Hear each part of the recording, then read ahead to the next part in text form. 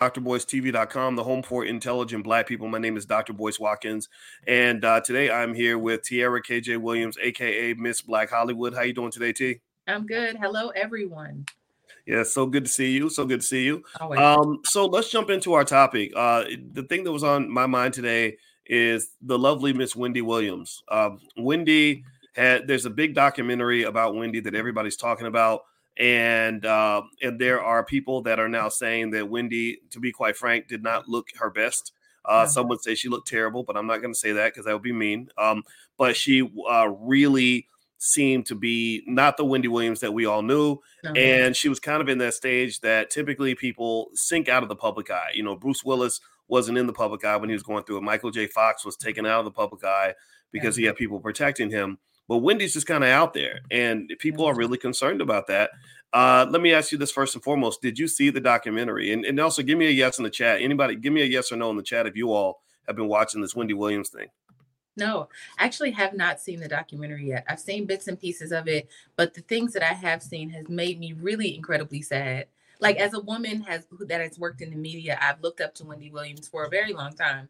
I didn't always agree with her methods, and she was the original Shade Room, if you will, So I didn't always agree with those methods, but I could always respect a woman who was as fierce as she has been and really just showing us how to do it in a different way. Like, Wendy was social media before there was social media, really. Mm-hmm. Yeah, I think, she was. I mean, I think a lot of people, it's really funny. A lot of people don't know this, but next week, next Monday or Tuesday, I got to check my calendar, but I'm actually going on Tasha K's show. And Tasha K, I met Wendy many times. I talked to Wendy a lot back in the 00s, I guess that's what we call it now. Maybe the 2000, the odds, right? And Wendy was interesting because Wendy was a very intelligent person. Yeah. The heavy, hard hitting gossip queen, that wasn't really who she was when I talked to her in private. And I think I got to double check this, but I think her father might have been a college professor or something. And I think that might have played a part in her, the way she treated me. She always treated me very well. And I was always really impressed because I remember walking away thinking, this lady's really a professional. She's really good at radio. But then you see the ratchetry, you see the chaos, and you couldn't help but wonder, about things like karma. I'm sure some people are saying, look, this is karma. This lady has has hurt a lot of people through the years. What do you think about that? I mean, do you think that we know she made money. We know she was famous. We know she was good at what she did. Does that justify what she did and how she did it? Yes. Well, I think it just depends, right? It depends on what she wanted and the kind of legacy that she wanted to leave behind, right? I can imagine that just because of the way our society is now, or the culture is, that we feed into salacious things all the time, every day. It's like, we never, if it's about somebody like going off, the first Black man going off to Jupiter, we're like, what about Puff Daddy? You know what I'm saying? So I think that for me, she was very, she was looking towards the future. She was kind of a pioneer in this space. So maybe she just foresaw some things that she thought that wouldn't catch up to her. Like, okay, yeah, I'm talking about Beyonce. Yeah, I'm talking about Jay-Z, but I'm talking about the shady things that they've been doing and telling people's business and all of that. That's not the legacy that I would like to leave, but it takes a special person to be like, I'm going to do something different. I'm going to do something provocative. I know that when people create characters, it's just like you create it for the public. But when you go home, like you said, you're just a completely different person. So maybe it was like, I'm going to create this character that does all these things, my Sasha Fierce, if you will. And then I'm going to do all these things. And then when I go home, I'm kind of just like Wendy. I'm just the girl from around the block. So it just really depends on the way you look at it. Like, I look at it like it was a persona that she created. Well, she definitely created a persona, and there were some classic moments that were just really interesting, like watching her go back and forth with Whitney Houston. That was kind of hilarious, right? Two ladies who dabbled in drugs, getting crazy online, and it makes you wonder about the culture, though. Like, what is it about us that makes us love this so much? Like, what is it that's we know that with Wendy, well, first let's talk about the culture first. Then there's another point I Yeah. wanted to bring up. So what do you think? I mean, do you think that speaks to the nature of our culture, the nature of our community, that we would rather see, somebody's life get destroyed with gossip than we would to see somebody's life get elevated by some amazing achievement in the Black community? What is it about it? Is it uniquely us, or do you think that this exists just in the world, period? Yeah, I think that just me being a former producer of reality TV, I actually think that's the thing that really destroyed us. It really started the thing, us being able to see people living these lives and really just being the worst versions of ourselves, fighting and slapping each other and us going, if we're already a community lightweight of misery, right? There's a lot of miserable people in our community that love company, right? So it's like if I can look on TV and I've had a crappy day and I'm with Tyrone who don't got no money and I'm taking care of Tyrone, and then I can look at TV and see this woman doing the same thing. I can relate to that. I can relate to the issues that they're facing. So unfortunately, I think they put like our mission was obviously to be shit starters, right? So as a producer, let's just say I walk in a room and I'd be like, hey boys, now I know that you and Alicia were fighting last night. And she said that, like it would, whatever it is to get that soundbite that I need to get you to turn you against somebody or just make it more salacious. So I think just a culture of that, having so many years of that. And then also, one of the things that made me walk away from reality TV was the idea that people wanted to be famous. I think we're in a space where people are everybody want to be famous. Everybody is a brand, baby. Everybody got something going on. People are coming out and willing to do whatever to be famous or to be noticed or get some notoriety. So sometimes I would sit down with some of the personalities and they'd be like, honey, what I got to tell you? Like, what I got to tell you? I just want to sell these products on Instagram. So what I got to say? All right, mama, go say it. And then they would say whatever it is that I needed as far as a bite. And they would be as messy and as petty and as ugly as they could. And I think programming is just that. I'm taking that and putting it on television. So it's programming you and your children and your relatives. And then, so I think that is the cause for shorter fuses. I think it's the cause for issues with conflict resolution. Even though at the end of every reality show, we have a resolution, the only thing you remember is the fighting. You don't remember afterwards when it was like, girl, I hate how you made me feel. Okay.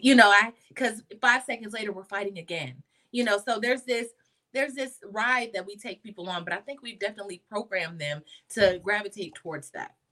Interesting. Okay. So, by the way, everybody, as you just came in, I'm speaking with Tiara KJ Williams, aka Miss Black Hollywood, and we're talking about what I would call the financial exploitation of Wendy Williams. This is due to this documentary that's out. A lot of people are deeply concerned. I know that I was, because I know Wendy, and that's one of the reasons why I decided to bring this topic up. Now, I'd like to ask everybody, could you please hit the thumbs up button, thumbs up, share, subscribe.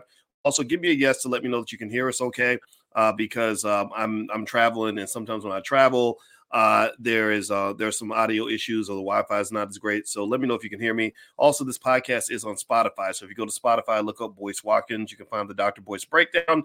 And also Tiara, her website is, realvirtual.net. Let me put that on the screen. And they can actually help you get your business started, your side hustle, help you make extra money, help you take it to the next level. They got a whole staff. They'll do a free consultation with everybody that's on this platform. And all you got to do is just show up and talk to them, and they will help you make more money. I hope that you guys want to make more money, because there is more money out there. You just need to get the help that you need. A lot of y'all have talent. You just got to get somebody to help you pull it out. All right. So anyway, thumbs up, share, subscribe. All right. So let's talk about this Wendy thing. Now, somebody was asking earlier, what's wrong with Wendy? What's going on with Wendy? Basically, from what I saw, it looks like it's an issue of alcohol-induced dementia. That's the term I've been hearing. And this is unfortunate. This really takes me back. It triggers me in the sense of like why at an early age I just never ever wanted to touch alcohol or drugs. I never saw anything good come of this, and I still don't understand why, as a society, we don't take these things more seriously. You've seen so many great people. Let's just talk about our people. Let's talk about our people. I've seen so many of our greatest celebrities, just go down because of the dabble in the drugs and the alcohol. And sometimes there's something about the drugs, especially where once it grabs you, it doesn't let you go. Like everybody in here, give me a yes in the chat if you have somebody in your family that's been taken out by drugs or alcohol. Somebody, a parent that was an addict, a sibling, a child, and if you've gone through that pain, that trauma, just that terrible experience, it is absolutely horrible. I just don't understand. And so the fact that we even have music that's out here being promoted, there are people putting money, real money. Again, I'm a finance guy. I see the money. They're putting real money behind the promotion of things that are killing us. Not just the food. I mean, the food is killing you too, by the way, in case you don't know. Y'all should look it up. But the drugs, how in the hell can somebody let a song on the radio where they're promoting drugs and all that? I don't get it. So anyway, with that said, I think about some of the greatest people that we've lost. Can you guys still hear me? I look like I lost. You went away for a minute, Tiara. You disappeared for a moment. Okay, she's back. I don't know if it's my connection or yours. But anyway, so here's what my thought is on this one. I want to summarize this. You think about the celebrities we've lost, right? You look at the talent of Whitney Houston, lost to drugs. You look at DMX and how amazing he was before he died. Drugs again. You keep on going down the list. Michael Jackson and what was going on here with propofol and all that stuff. And I just do you think that we'll ever learn our lesson, or do you think that we are just destined to continue in this cycle, Tiara? Can you hear me, T? Am I blurry? Okay. You know what? I'm going to switch my Wi-Fi. I'm going to let Tiara, you take over. I'm going to try to change my Wi-Fi over. So you keep going. Boyce, I'm having trouble hearing you. Can you hear me? Oh, yeah. You know what? Y'all give me a second. Hold on. God is not through with us yet. Why don't you talk? You talk, and I'll just let me turn off my camera for a minute so I can make this work. Oh, let me see here. You know what? It looks like she's gone. Can you guys hear me okay? Let me know if you can hear me okay. And maybe I can turn off my camera. Maybe that'll help. Can you guys hear me now for a minute? Let me know if you guys can hear me. I'm sorry about the technical difficulties. Please forgive me. Give me a yes if you can hear me okay. And what I'm going to do is I'm going to try to use a different Wi-Fi here. And if you could, while I do that, please hit the thumbs up button, thumbs up, share, subscribe. And we will, I'm going to bring Tiara back in. Hey, Tiara, you're on there by yourself. Can you hear me? Yes. I could hear you, but I couldn't. You froze. Really? Okay. Yeah. So what I'm going to do is I'm going to try to switch my Wi-Fi. You go ahead and respond to my last statement, and then I'm going to see if I can switch over. Here's the thing. I don't know what your last statement was, sir. I was talking about drugs and alcohol and just how many celebrities we've lost and whether or not we've actually learned our lesson as Black people, or if we're just going to be stuck in this constant purgatory of just always turning to the things that are killing us. What do you think? Yeah. There's something about, you said something about, we love to dive into, drugs and alcohol, but I think, I'm always going to bring it back to the word trauma. I think that, we go through so much as a society, whether it's, not having enough, whether it's poverty, whether it's the stress of everyday life, whatever it is, just having better ways to cope with that, better ways to regulate ourselves and, figure out at the core, like what's wrong with you rather than running to a drug or running to alcohol. And then also it's like social, it's socially a normal thing to do. Anytime that I'm out in public and somebody says something like, and I'm like, oh, I don't drink, I'll just take the water. They're like, what? You don't drink? Do you use drugs? I'm like, no, I don't. Yeah. I'm good on all of that. I'm good.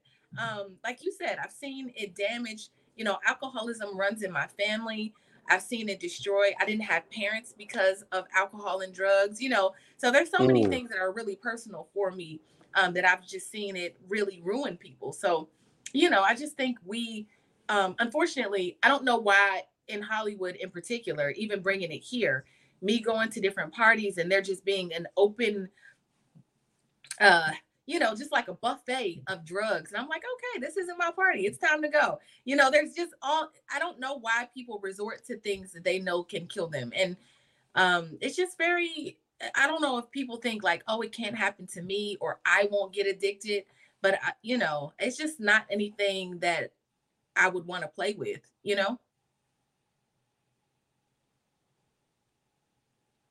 I think Boyce is gone, y'all. Boyce was gone for a minute. Can you hear me Okay, now? Boyce is back, y'all. Can y'all hear me? I switched my Wi-Fi. That's what We can happened. hear So you.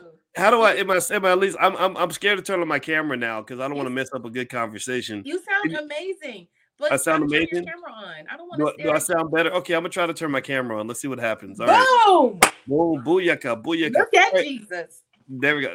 Yes, Lord. All right, so yeah, all right. So what I'm gonna do is I'm gonna cross my fingers and stick to this Wi-Fi. Y'all give me a yes if y'all can hear us. Okay. Let us Yes. know if we're coming through all right. And I'm talking to Tiara KJ Williams, aka Miss Black Hollywood. Hey, y'all. And also, I'm gonna put Tiara's Instagram up here so y'all can go follow her. And we got to support intelligent Black women on the internet. We can't just, don't just be supporting the women with their booties out. You got to support the ones that lead with the brains and not the booty. All right. So and then shout out to those who have both. Okay. Hey, All right, so, I was about to say, or sometimes you can get a little, you get a little, you get a that's little right. booty, Brains, booty, and beauty don't come in separate packages. The Black woman usually has all three. That's right. Yes, All right. that's right. So let me ask you. Okay. So when we're talking about Wendy and just kind of what the audio and video. Okay, it's all good. Okay, y'all let me know if it gets bad. I'm gonna be watching the chat, and if I see any comments saying you're blurry or you don't sound right, I'm gonna turn off my camera.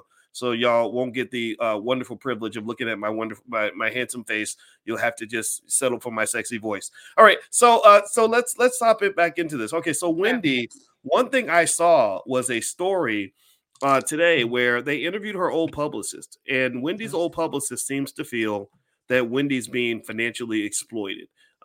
This is in Suggest magazine. They said days after the release of the Lifetime documentary, Where is Wendy Williams? The talk show host, former publicist, slams the special for exploitation. While speaking to NBC News about the special, San Zanotti stated that she felt that Williams was being exploited. Zanotti also said that the former talk show host had a different idea of how the documentary is going to go. She thought we were focusing on the comeback of her career. That's what Wendy thought. Wow. Zanotti pointed out about Wendy Williams' documentary. She would be mortified. There's no way you can convince me that she would be okay with looking and seeing herself in that way. Zanotti further recalled producers at Creature Films and E1 Television approaching her and Williams to do the two-part series in 2022. Williams said yes and stated she would love to do it in order to get her story out. That is not the project that Wendy signed up for, says Zanotti. That's not the project that the producers brought to me. That's not what I told her this was going to be about. There were a lot of good moments. None of those good moments were shown. So they're not showing the good moments, y'all. They're not showing the times where Wendy looked vibrant and healthy and capable. They're like, okay, let's create a narrative around her decline. That's kind of what's happening. And you know what it reminds me, T? It reminds me, remember that Michael Jackson documentary where the guy promised to do one thing, but then he got in there and did something completely different? Do you remember that? Mm-hmm. Yeah, he built his whole career off of that. Like he literally went in there and pretty much betrayed Michael and said, we're going to focus on this over here. But then he started really focusing on what he thought was going on, something weird going on with kids. Now, again, if that's happening, if that was really the case, what do you do, right? It's a judgment issue for people, but still, though, I think that there's definitely an ethical concern. Like you're supposed to focus on one thing and then it gets out of control. How does that happen? I mean, you produced on a lot of big TV shows and stuff like that. How would that even happen? I mean, can't I come in and set terms to make sure that everything gets approved before it gets released? Yes and no, right? Because once you get in those rooms and you've already signed your contracts, you've already given us all license to do whatever it is that we want.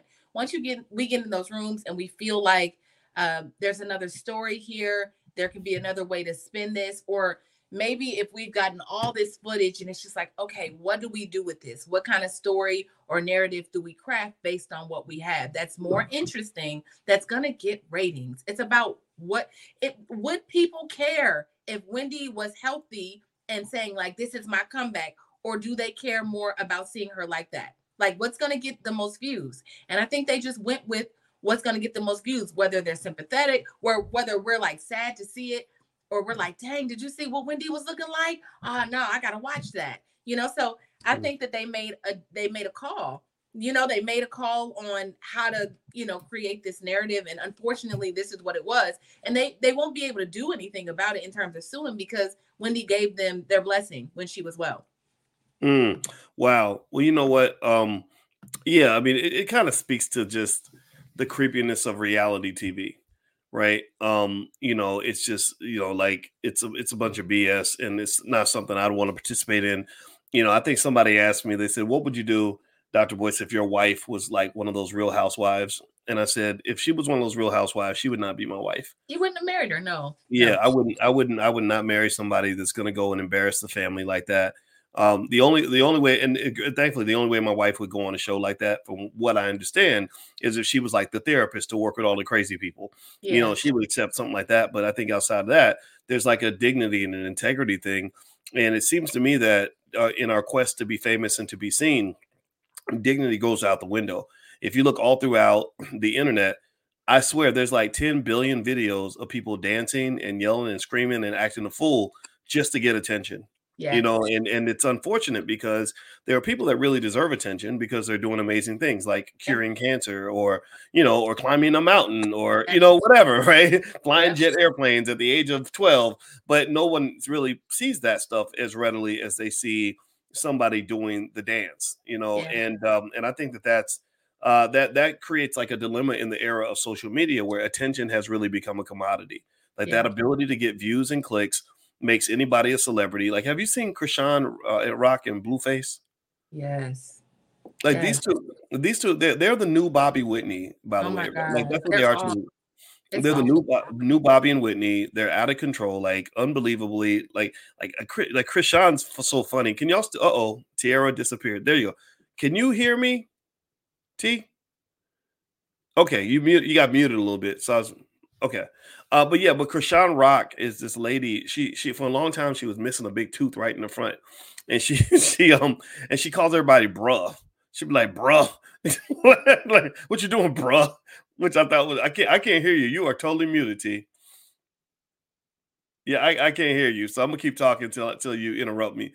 So she calls everybody bruh, and then Blueface is this guy that has 10 million tattoos all over his body. I think that he might have dabbled in some drugs and alcohol. First time I heard about Blueface was when he claimed he slept with like 3,000 women in the course of a year or a year and a half, which right there says you need to call the Centers for Disease Control, because none of that's healthy at all. But yet, for some reason, there are still women lined up to sleep with him, which tells me the power of sex and sex addictions, that, people will put their lives on the line. Did you hear what I said about Blueface and how I heard about him?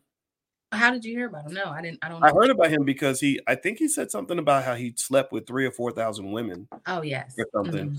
Yeah, which is just, frighteningly, I mean, think about this. If this man has an STD, which the probability is quite high because, 3,000 women, that's 3,000 women walking through the streets, attractive women that, most likely that are infected too, and nobody really talks about that. So I just wonder how that's going to end. And so what this tells me is that beneath the surface of this debaucherous culture is you have these little quiet epidemics that are happening, like STD pandemics that but nobody talks about it because it's kind of hush hush.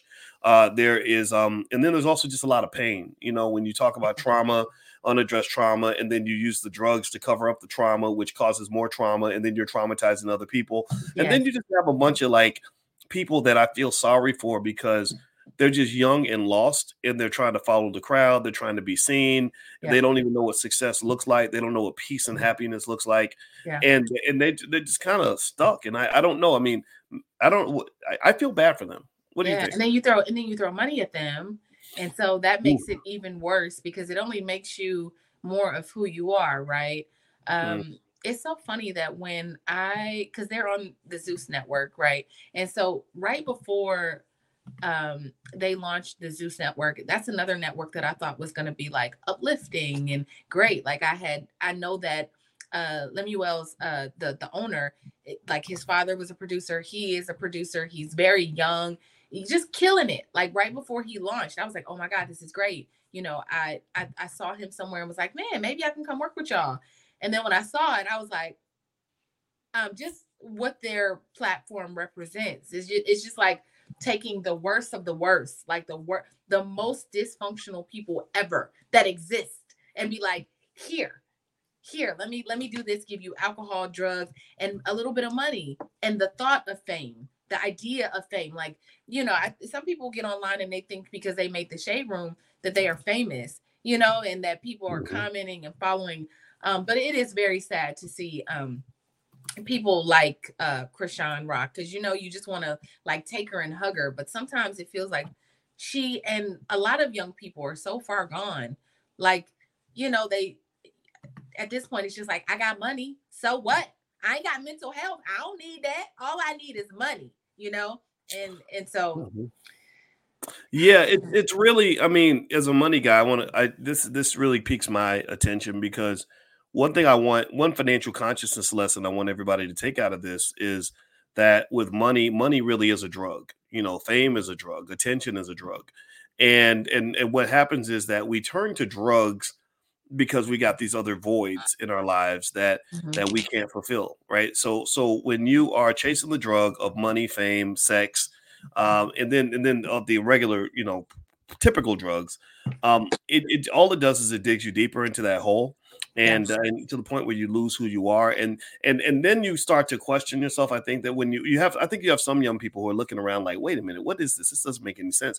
This is I don't have peace. Like, I'm not happy. Like, I'm Megan Thee Stallion. I'm the most famous rapper in the world, and my boyfriend just shot me in my ass. Like, whatever, right? Like, I'm dealing with that, right?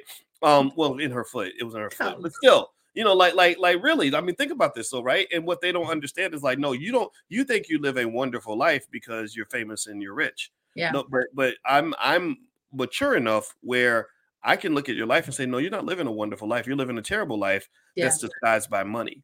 You literally, your life is like a piece of doo-doo that is covered with like chocolate ice cream and sugar. So you're eating sugar covered shit. That's what your life is. The money is the sugar, but your life is the shit. You have a shitty life, but it looks good to you. It looks delicious because it's covered by all these artificial ingredients designed to make you taste better as you take a big bite into the shit. And then some people take a bite and they're like, oh my God, this doesn't taste very good. But it's supposed to taste good because I'm eating this delicious chocolate cake. No, you're not eating delicious chocolate cake. You're eating a piece of shit covered with chocolate icing. So I hope everybody gets that disgusting analogy I made. Let me change my taste buds to love the shit, because sometimes, I mean, let's be real, like some people start to love the shit. And it makes me think of like, I love what you said. It makes me think of Lil Rod. I know you don't want to touch P. Diddy, so I'm going to talk about P. Diddy for a second. Go ahead. Okay. So I read a 73-page document last night that really was disgusting, right? And it made me wonder, because here's a man saying like, this man intimidated. I watched him shoot people. I watched him bring sex workers. I watched him. He made people come and have sex with me. He introduced me to Cuba Gooding Jr. and Cuba Gooding Jr. sexually assaulted me in the same room. I mean, it was like Wait, every what? day. Wait, huh? Yes. Wait, what? I sent you the documents. I didn't read. You know I don't read. Oh my God! Wait, did you say Cuba Gooding Jr.? Yes, and he had pictures of Cuba. Listen. He was like Stevie J. So he brought a little bit of the receipts, right? Where it would be like, here's the moment in question. Here are photos, like inside the documents. So it was like, here's Stevie J. Did he groom me by using like people like Stevie J, who he knew I looked up to, and just saying like, here's a video of Stevie J having sex with a man. You should watch it, because see, it's okay. Your favorite producer does it. And then he has this snapshot of Stevie J having sex with a man. Like, it's the darkest thing I've ever seen. So my point of saying all of this, y'all, if y'all want to watch these documents, if y'all want to read these documents, it's just it's a juicy story. It's a juicy. I mean, it's story. Well, you know what? And let's okay. So yeah, I mean the juice is there. But wait, can I finish my sentence? Oh, please go ahead. It's a juicy story, but it made me just because I know you're going to give me good thing, but I want to say this other part. It's a juicy story, but I couldn't help but to think as I was reading it, like, this person was exploited. Yes. I wonder how much of this was forced versus indulged. I wonder how much of, I understand you were intimidated, but also it was like, everything was like, he forced me, he made me. They walked up to me and started giving me oral sex. And I was like, no, but I let him do it. It was all of these things. So I just wondered how much of it was like me being weak But he said that Diddy lured him. Here's the point I want to make. He said that Diddy lured him with money, with a $20 million home, like saying that he was going to give him a $20 million home in Miami, a Grammy, that he would win producer of the year, and that, you know, he had 9 songs on the Love album. And Diddy, it was going according to plan, because technically Diddy did win a Grammy for his Love album, and he was trying to bring him along. So there was all of these things, but he ended up not being paid. It was a lot of mess, but he lured him with a lot of things, like a lot of things that I'm sure that growing up, he was like, I just want a Grammy. I want a Grammy. I want to be producer of the year. I want to live in this $20 million house. I want to be seen as this person that glows up and is great. So he allowed people to sexually assault him, to go get sex workers, to take pictures of Diddy in the bathtub, to, you know, there's so many things in that document.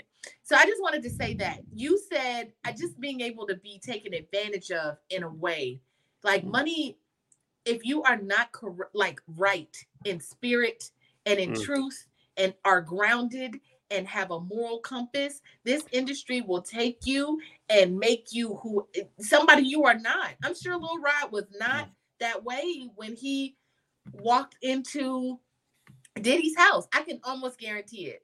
But then he got there and was like, so there's one last thing, and I'm gonna let you. The one thing that was really interesting about the documents is that he'd be like, I was there, and then a singer who just recently performed at the Super Bowl and was also there with a secret relationship with, like, he was naming people like, oh, a Philadelphia rapper that dated Nicki Minaj. It was like, he can't say names, but he was descriptive. So it was just interesting because, you know, I know that's going on in the industry, but unfortunately people really literally, that's the definition of selling your soul to me, where it's like, you're like, okay, I'll give a little. And then before you know it, you've given a little, and a little turns into so much. I'm sorry, I took all of that's Go ahead. I needed time to for my soul to re-enter my body after you later. I didn't know all Cuba Gooding Jr. You didn't tell me about that. Anyway, everybody, I'm speaking with Tiara KJ Williams. You're watching DrBoyceTV.com, the home for intelligent Black people. My name is Dr. Boyce Watkins. And if you could take one moment, please, and hit that thumbs up button. Thumbs up, share, subscribe. This podcast is on Spotify. You can look it up on Spotify. Also, if you want to learn, I have a training called How to Make Money Without Working. If you'd like to take a look at that, it's totally free. Just text the word money to 87948. Text money to 87948. And we'll also send you an invitation to attend the Los Angeles Stock Option Summit that we're going to have April 19th and 20th. And so just text money to 87948. We'll send you some resources from the Black Business School right away, and also invite you to the summit. And the All Black National Convention is October 25th through the 27th. And Tiara will be at both events, so you'll get a chance to meet her in person. And if you want to check out Tiara's website or meet with her directly about your business, she has a whole team and a whole staff that can help you to get your business going, help you take it to the next level. Just go to realvirtual.net, REEL virtual.net, and they'll do a free consultation with you on how you can make more money and go to the next level. All right, so you said a lot just now. You really kind of dropped that mic right on everybody's head. And so no, it's okay though. I like the conversation because you summed it up quite well at the end when you said it's like selling your soul. Because really here's my personal conclusion on what was going on with Diddy and what's going on with the industry and how all this works. And this is something that I think everybody needs to take note of, because a lot of y'all got talented kids. You know, they are looking for your kids. They are looking to suck you in, and they suck you in with the big shiny lights and all the money and all the glamour and all the glitz. So here's the deal. I remember I talked to somebody. I never met Diddy. I haven't met him. Dr. Claude Anderson says that Diddy has an interest in Powernomics and that he did meet with him. He says nothing came of the meeting. There was a lot of promises, a lot of yapping. Diddy talks a lot. Diddy talks about what he's going to do, talks big. He's an attention seeker, but then he doesn't really follow through typically. So that's what happened with that. But anyway, the other thing about Diddy was I remember I talked to somebody about Diddy and I said, tell me what's it like working with Diddy? Like, tell me, And he said, man, I don't know what they got going on over there, but they got some dark shit over there. He just said that's some dark shit. And I remember he had like almost like a type of fear in his eyes.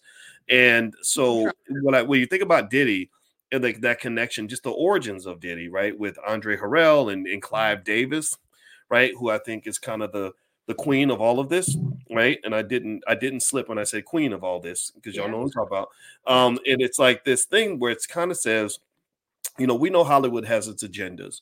We know that there are people that have certain views and values that they want to push onto the world.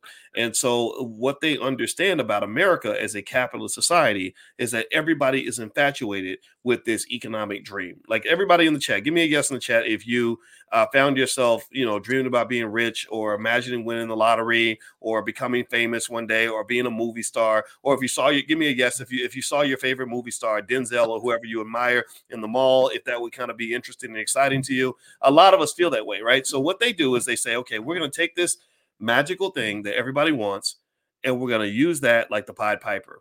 We're just going to like sort of say, oh, you want this? Okay, well, come a little closer. Come a little closer. Just like getting the little kids into the van, into the white van when they tell us not to get in the white van. What they do, they offer you some candy. Here, I got a sucker for you. Your mama told me to come pick you up, and here's some candy, and it's right here in the van. Just come on. And that's what we do. We get sucked in like the little kid being sucked into the back of the van with the candy.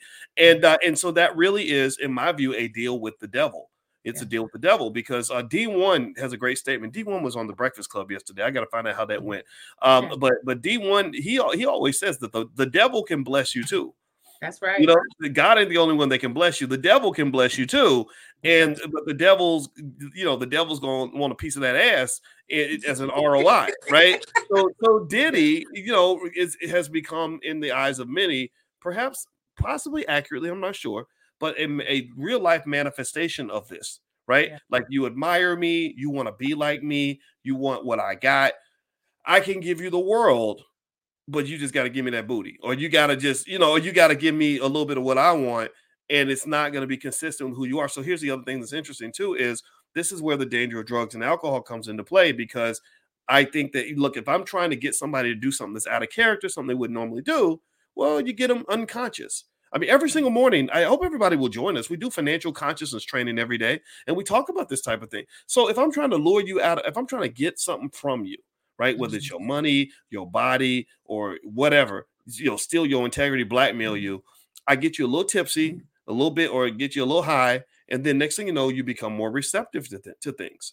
And I think that's what happens. The drugs and the sex and the money are like a triangular partnership designed to get you inebriated enough to go along with whatever they want you to do. Next thing you know, you go back to visit your family in Alabama, they don't recognize your weird ass. No. You know, or you come out like Richard Pryor. Remember when Richard Pryor made that weird statement where he said, you know, I slept with a man for 3 weeks just to see if I liked it, and I didn't like it, so I went back to women. Who the hell says that? Yeah. Don't know black man. I don't know a black man ever that I've ever met in life who has ever made a statement like that. That's not, no, either you are or you ain't. You don't like, oh, let me just go and see what that's like. Men don't, that ain't our culture. That's not who we are, right? Yeah. So I think with Diddy, it looks like his chickens are coming home to roost. It looks like Wendy's chickens are coming home to roost. But then again, every great life or every great story has an ending, and unfortunately it can have a tragic ending. So Diddy has gone from being the cool hip guy to being the dirty old man. He's becoming Bill Cosby right in front of our eyes.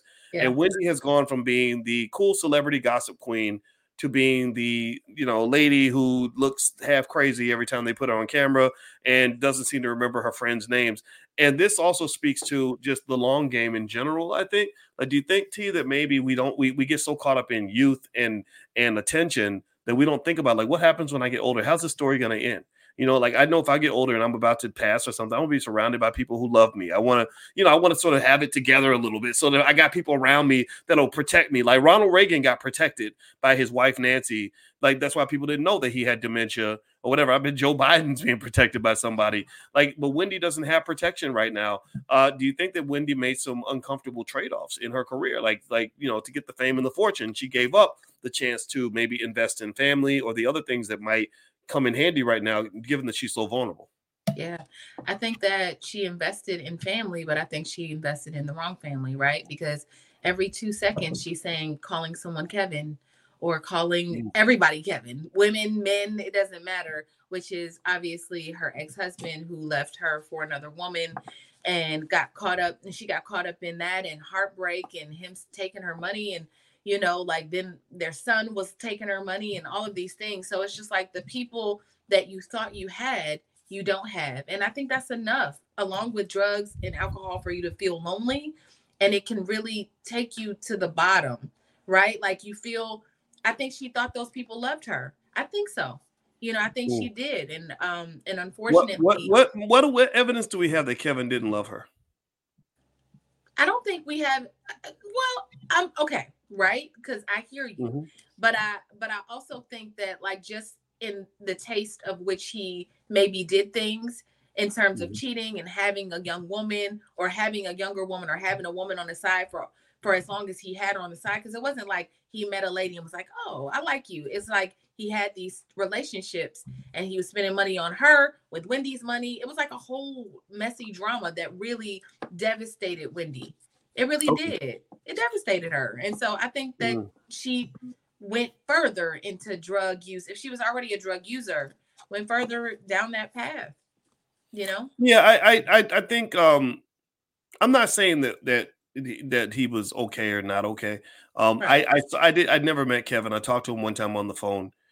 For some reason, I was on the phone with him and Charlemagne, and I don't even remember why. It was a short conversation, but but I do remember him. Some people having some issues with him, and he was a controversial guy for sure. But I think that the nuance of Kevin is that while Kevin definitely did some stuff that violates the rules of relationships, Kevin really, really, really seemed to really protect Wendy a lot. Was he protecting her? There were lots. Yeah, there that was the idea. Like, and she had his back. He had hers, and they were like, they had that Bobby Whitney-ish loyalty to each other in a certain way. Okay. And I think that if you reduce a man down to simply what he does with his penis, okay, then he does not pass the test, right? He clearly, other women, all that seems to have occurred for sure.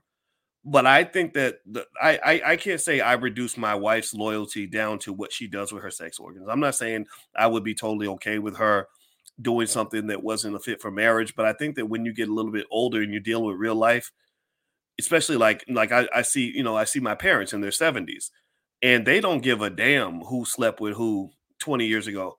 All I know is they need somebody to get them back and forth to the hospital, and they have each other's back because they've been married since 1974. They're celebrating their 50th year anniversary this year.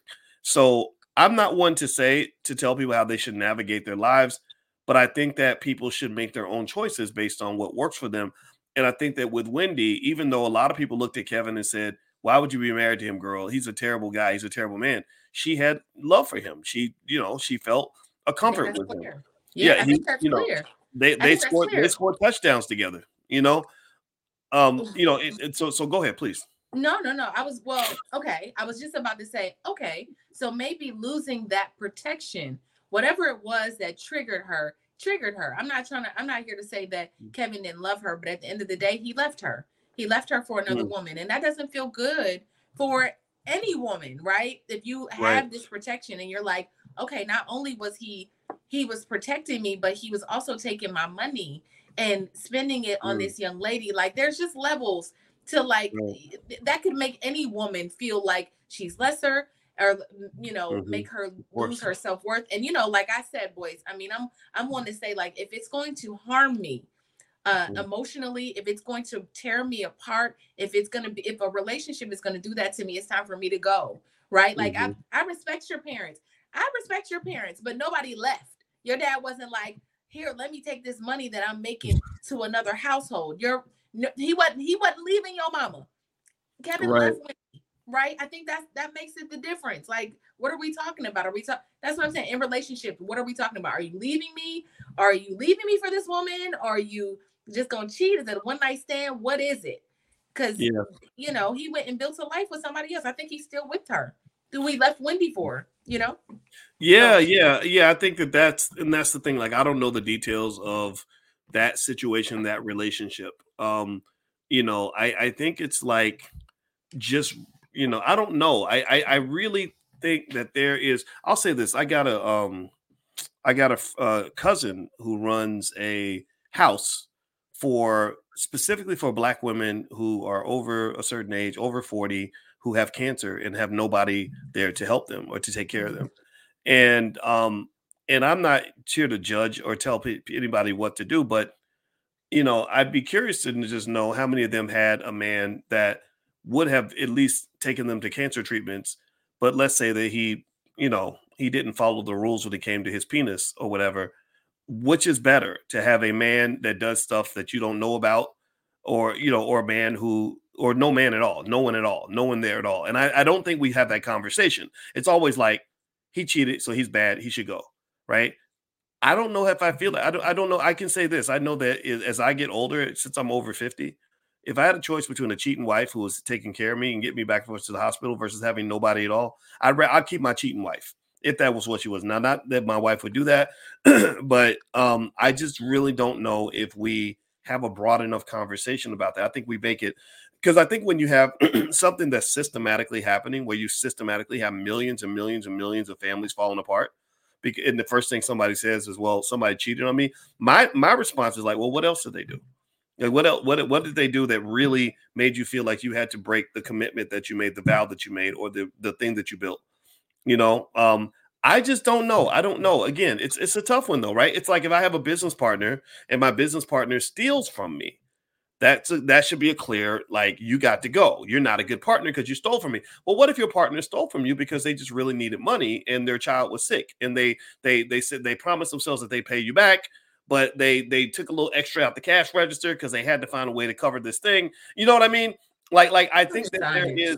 I think you can't trust them. You can't trust that business partner. That's the problem. Right. And here's the thing, right? Here's the thing that's interesting to me though, that nobody really talks about.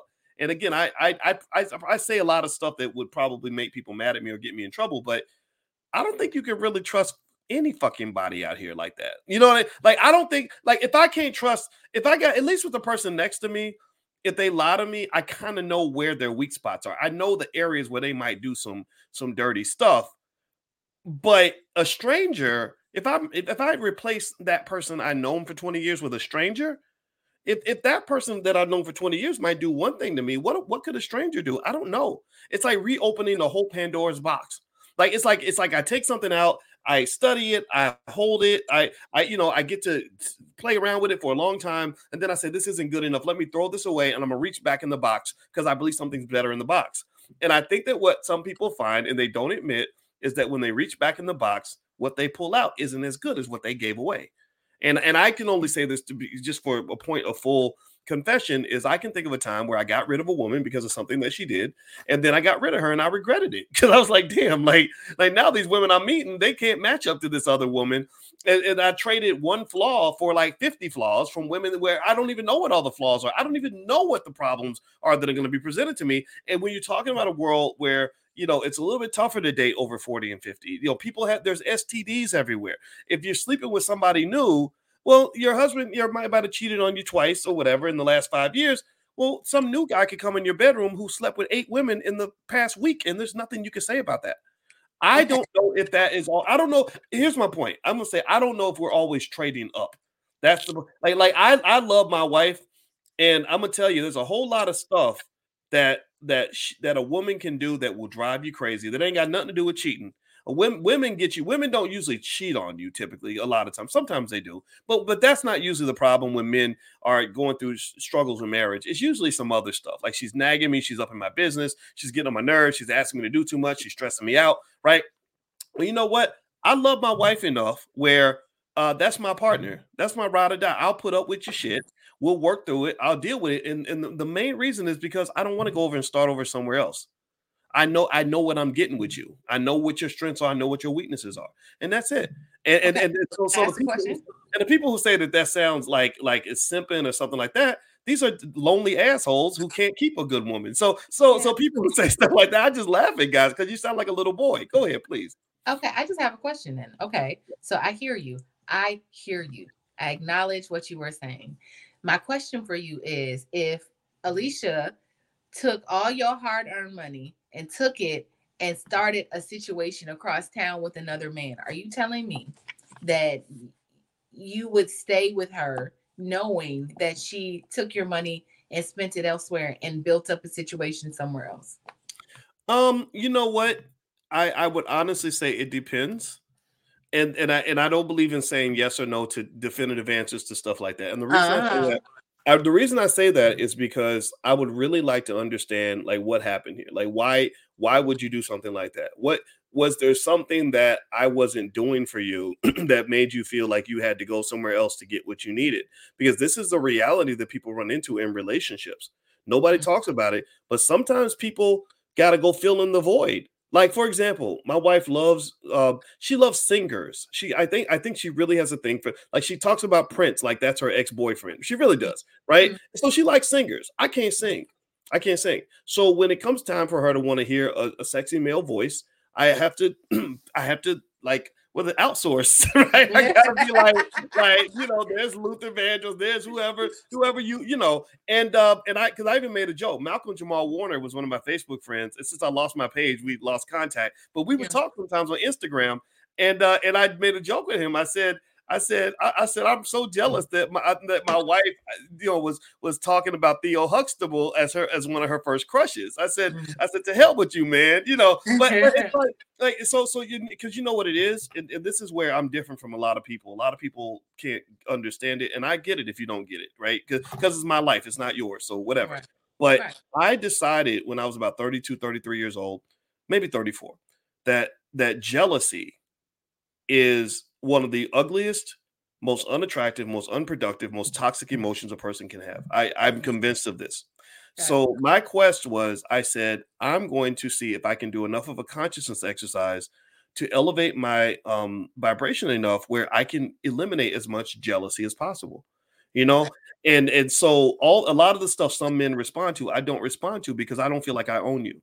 I feel like I'm blessed to have that piece of you that I get. I'm blessed that that like I know if a woman's into me if she's not. Like I can tell. I could hug or kiss my wife or have one conversation, or just how quickly a woman answers the phone tells you if she's into you or not.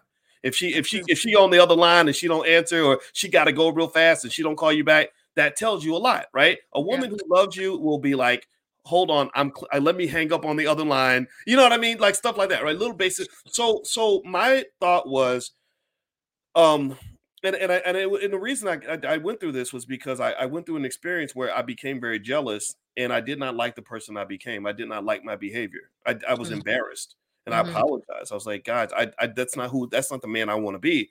So I just made a goal to not be that man.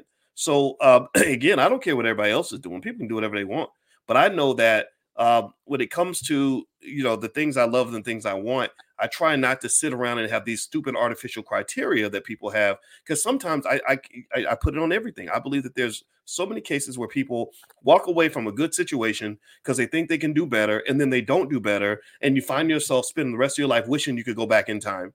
And I don't want to be that. No, I love my wife. I'm glad to be there. Sometimes she might get on my nerves, and where women get away with, women aren't the ones that usually do the whole cheating thing typically, but women do a lot of things that can drive a man insane. It ain't like we're the only ones who fuck up in relationships. Women do too. It's just that because it's not cheating, or like you asked me that question. You said, what if Alicia went across town and did this with another man or whatever?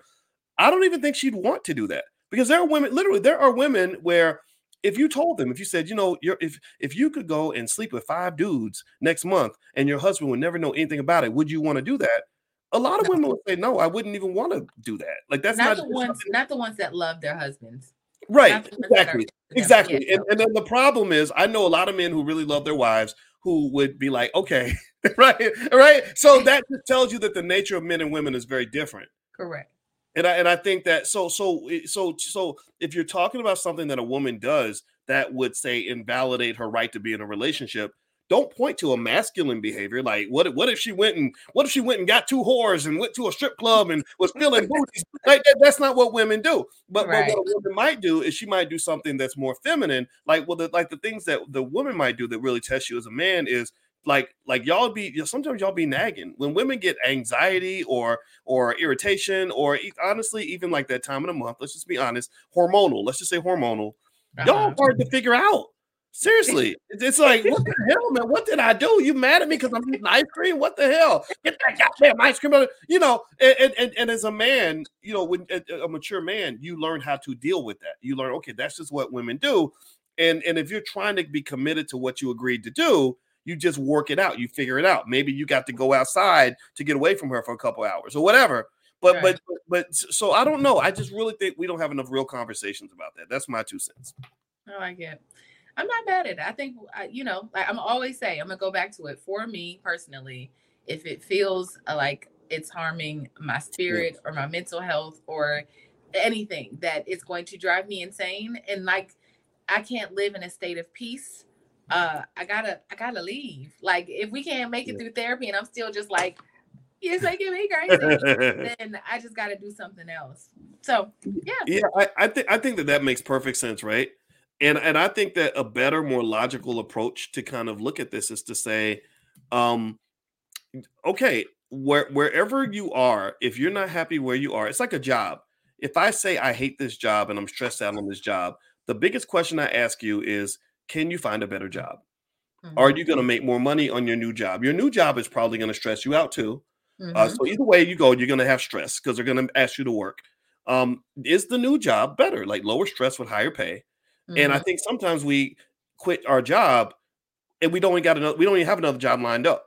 That's what it's like when you walk away from a relationship that is, let's say, 80% stable. Like Tyler Perry always had that 80-20 rule in his movies, which, Mm-hmm. you know, Tyler Perry moves us a whole nother conversation. But that's like you're gonna get 80% of what you want, and there's gonna be that 20% that's missing.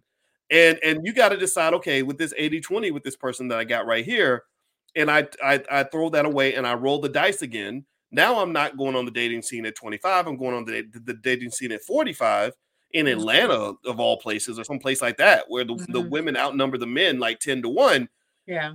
What are my odds of finding something better that gives me more peace? Or am I going to end up as a person who's out here dating, who's complaining about how horrible and stressful and terrible it is, right? Because that'll take your peace too, right? Getting your heart constantly broken over and over again by strangers, that'll destroy your peace, right? Yeah. So I personally think it's a matter of just deciding like which is best, as opposed to thinking somehow that letting go of what you have is going to open the door to some magical fantasy where you're going to meet this perfect person. Perfect people Mhm. don't exist. I They just agree. don't, you know? So I anyway, agree. I'll let you get the last word. I know we said a lot here. We said a lot of things, and we thank y'all for listening for show. Um, um, so as far as Wendy is concerned, um, I pray that I know that things can't be reversed, right? I know that her mental state, right? Like I saw an article that said that her family came out and said that since the documentary has come out, that she has improved, and I'm not really sure what that means. Like, does that mean Mm, that she can return to 100%? Like, can you recover? Can you be cured from this thing? Probably not, right? It's likely that she'll be on the decline from now until she passes away. So, I pray that for her, that she is in a state where I've seen articles saying that, not only did her son spend $100,000 on Uber Eats and was like spending money on friends and was just doing the most, right? To the point where, just abusing her. I feel like I feel like a lot of the reason why she's experienced decline is because everywhere she was looking for someone to make her feel safe. And maybe Kevin did make her feel safe, but it wasn't a safe situation for her. It like what she needed. But you're looking around for everybody to kind of keep you safe, but you're not finding anything. I can see that also making you decline. I could see that contributing and making you resort to drugs and alcohol even more. So mm. for Wendy, it's just so tragic to see the falling, her falling, her kind of on her way out, kind of, like her not having the pizzazz and the wigs and the how you doing and all of that. Like it's sad to not be able to see that anymore. So there's a part of me that's kind of like grieving the whole Wendy thing, and just my Mm. heart is with her, and I hope that in her last days that she finds just people that love and protect her, and she can be surrounded by those people. Well, you know what? Here's what I'm going to say about the son. I don't excuse what the son did, right? I think that the son needs, like he needs his daddy. I don't know where his father is in all of this process, but I will say that, remember, I don't look at Wendy as a victim. I don't think Wendy would want to be seen as a victim because remember, Wendy went through life as a tough, ferocious woman That's true. who really did, she hurt a lot of people. She would destroy your life and think nothing of it. That's true. So watching her go down is like watching, Joseph Stalin or Adolf Hitler get old or something. Like, not to say Wendy is that bad. Damn. But just watching, let's take Hitler off. Let's take Hitler off the table. But really somebody who was just this hardcore gangster type, let's say John Gotti or something. Let's do something better than that, right? Just somebody like a tough, mean old bastard who just is old now, right? So I don't think Wendy ever saw herself as a victim, but at the same time, I think also there's a special relationship between mother and son, and sometimes it can go in a direction that comes off a little off balance, and maybe that was just their relationship. Remember, Wendy does not live a regular life in terms of income. This lady was making millions of dollars a year. So for a regular person to see, like, wait, what the hell? You spend $100,000 on Uber Eats? Who the hell does that? Well, I know who does that. The son of a multimillionaire parent, multimillionaire celebrity parent. This is a kid who, by the age of 10, had been on private jets, had been going to the Gucci store, grabbing whatever he wanted. He's been, you get spoiled in that life. It's a privileged life. So it's not, the same as any of us doing it. And if his mother was approving his expenses, and that's what he said in that document, they said, well, did you spend a lot of money on the card or whatever? And he said, yeah, nothing that my mother didn't approve. So his mama was okay with him spending all that money. Now, does that build the proper character as a human being? I don't think it does, but it's not my job to make that decision. I bet you Kanye West's little daughter, I know for a fact Kanye spent $2 million on her birthday party. Yeah. So, is that crazy? I think it is, but shit, I mean, her daddy's worth $500 million. Her mama's worth, $1 billion or $2 or $3. She's selling them damn ugly ass Skims all over the place, right? So really, and Skims and Yeezys, right? They get to do whatever they want. So again, I don't know if I look at it like poor Wendy, all these men around her are abusing her and harming her. It's just more like she's just in a vulnerable spot. And she ain't really got no protection. And the things didn't work out with her husband. That's life. Things don't work out. But she had plenty of opportunities to be positioned in a space where there were good people around her. That's the privilege of being rich and famous, is that there are people that will like when I had those conversations with Kanye, Kanye gets access to so many people that would make sure he was good if he was humble enough to listen to those people. I would have gladly sat and advised him for free. Like, look, just call me. I'll tell you what I know. I'll help you, and I'll sit on the phone with your accountants, whatever you need me to do. But being that celebrity, I think you have that illusion. I'm going to be young forever. I'm going to be hip forever. I'm the most powerful person in the world. I'm more important than the people around me. If you take that attitude and you keep flicking away all these people that are trying to help you, and I know for another thing with Kanye, Kim tried to do an intervention. She tried to get really good therapists. My wife is a damn good therapist. She was like, well, can I talk to Kanye?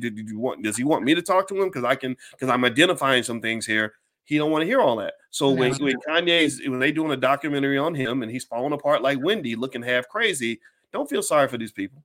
No, they got more privilege and more opportunity than anybody in this room right now. So it is what it is. Chickens come home to roost. You lay in the bed that you make. And so Wendy, she's a smart enough soldier that I think she understands that or would have understood that when she was, the old Wendy. So anyway. Boyce Gotti. Boyce is hardcore today. Listen, damn. All right. Well, I don't feel sorry for her ass then. Yeah. I'm not gonna change my stance on that. I definitely, she's a human being. Like, I don't want to see her be fucked up. Like, I just don't want to see that. So I'm gonna keep my stance on that. But I feel you.